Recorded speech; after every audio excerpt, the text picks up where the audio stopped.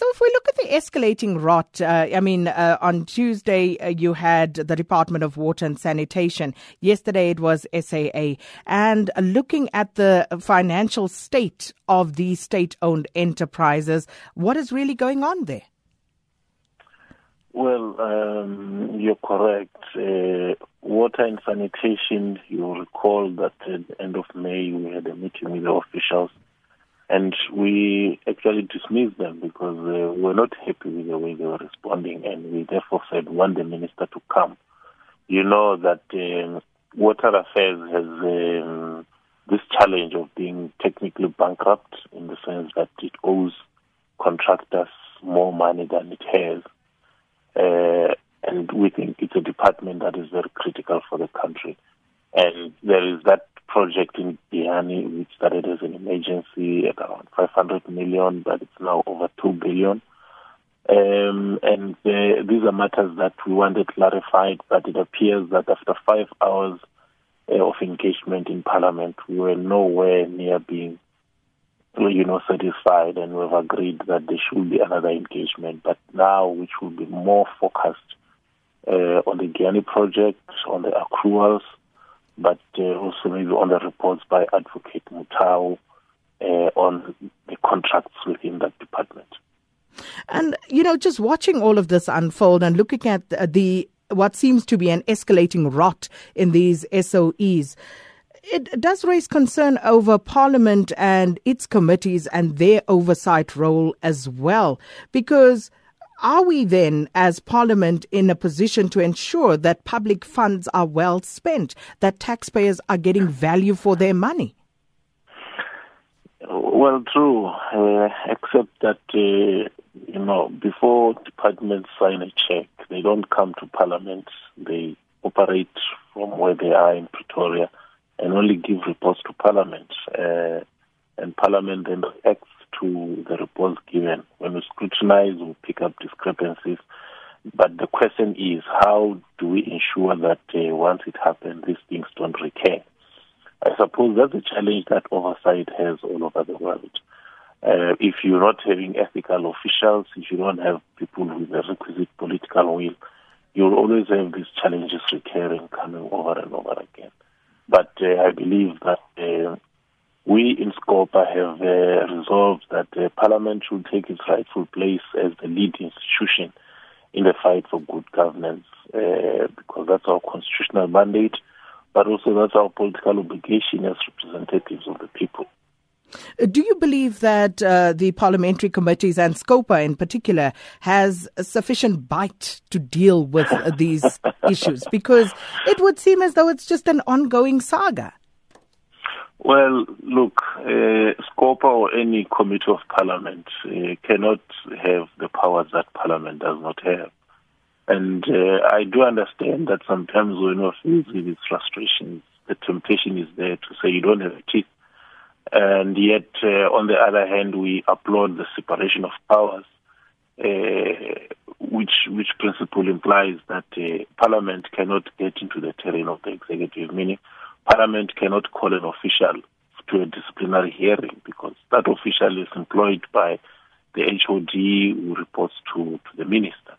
What we need is a political leadership that understands that has the requisite political shame to correct mistakes and wrongdoing and contraventions of the law once Parliament does its work. So Parliament must do its work, and I think SCOPA is doing its work in laying bare the challenges that are there. And I think the work that we've done with the SABC, I can't say that we're out of the woods yet, but at least we're able to, in collaboration with the leadership in the SABC, to get certain things done that tend a bleak situation into a situation where there is hope. So if we do our work as Parliament, like we're doing in SCOPA, and we have a responsive leadership, then we should be able to overcome all these things. At what point does SCOPA throw in or throw its hands up in the air? Because if you look at SAA, for example, and it's bailout after bailout after bailout. Now we're talking about a possible 10 billion rand bailout in a country where we just had poverty trends statistics released a couple of days ago. How does Parliament justify that to the South African public? Well, maybe how does the executive justify it, because that's an executive decision, not a parliamentary decision. I fully agree with you. I mean, if you look at SAA, for example, you'll realize that certain decisions taken years back are the ones that are coming back to bite us in terms of the, some of the liquidity challenges at SAA. But you also realize that all the boards and management that we've had in the past have actually not done anything to strengthen centralization or central monitoring of the subsidiaries within SAA.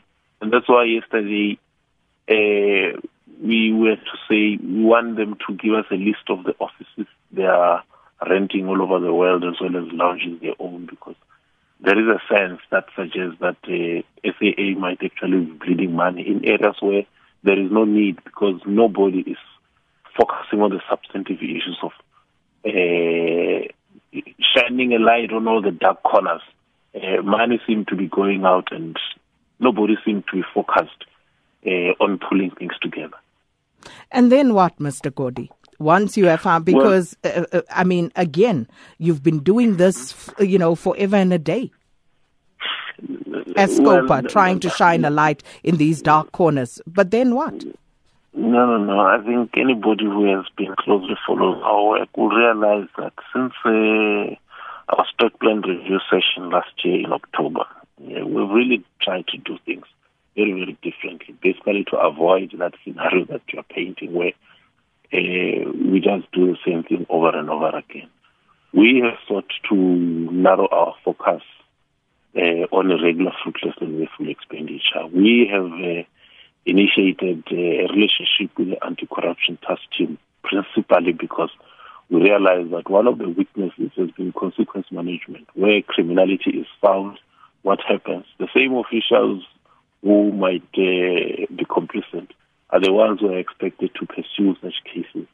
And yet in most cases that doesn't happen. So how do we find a bridge between the work that we do and law enforcement? And I think we've been successful in creating that relationship, and we've been successful in referring a number of cases arising from our hearings to the anti-corruption task team follow-up to ensure, to send the message that there can be no impunity when it comes to the misuse of public funds, which I think is something that we had not had before.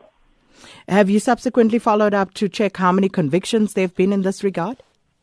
Well, we have now agreed that we will meet with the ACTC at least on a quarterly basis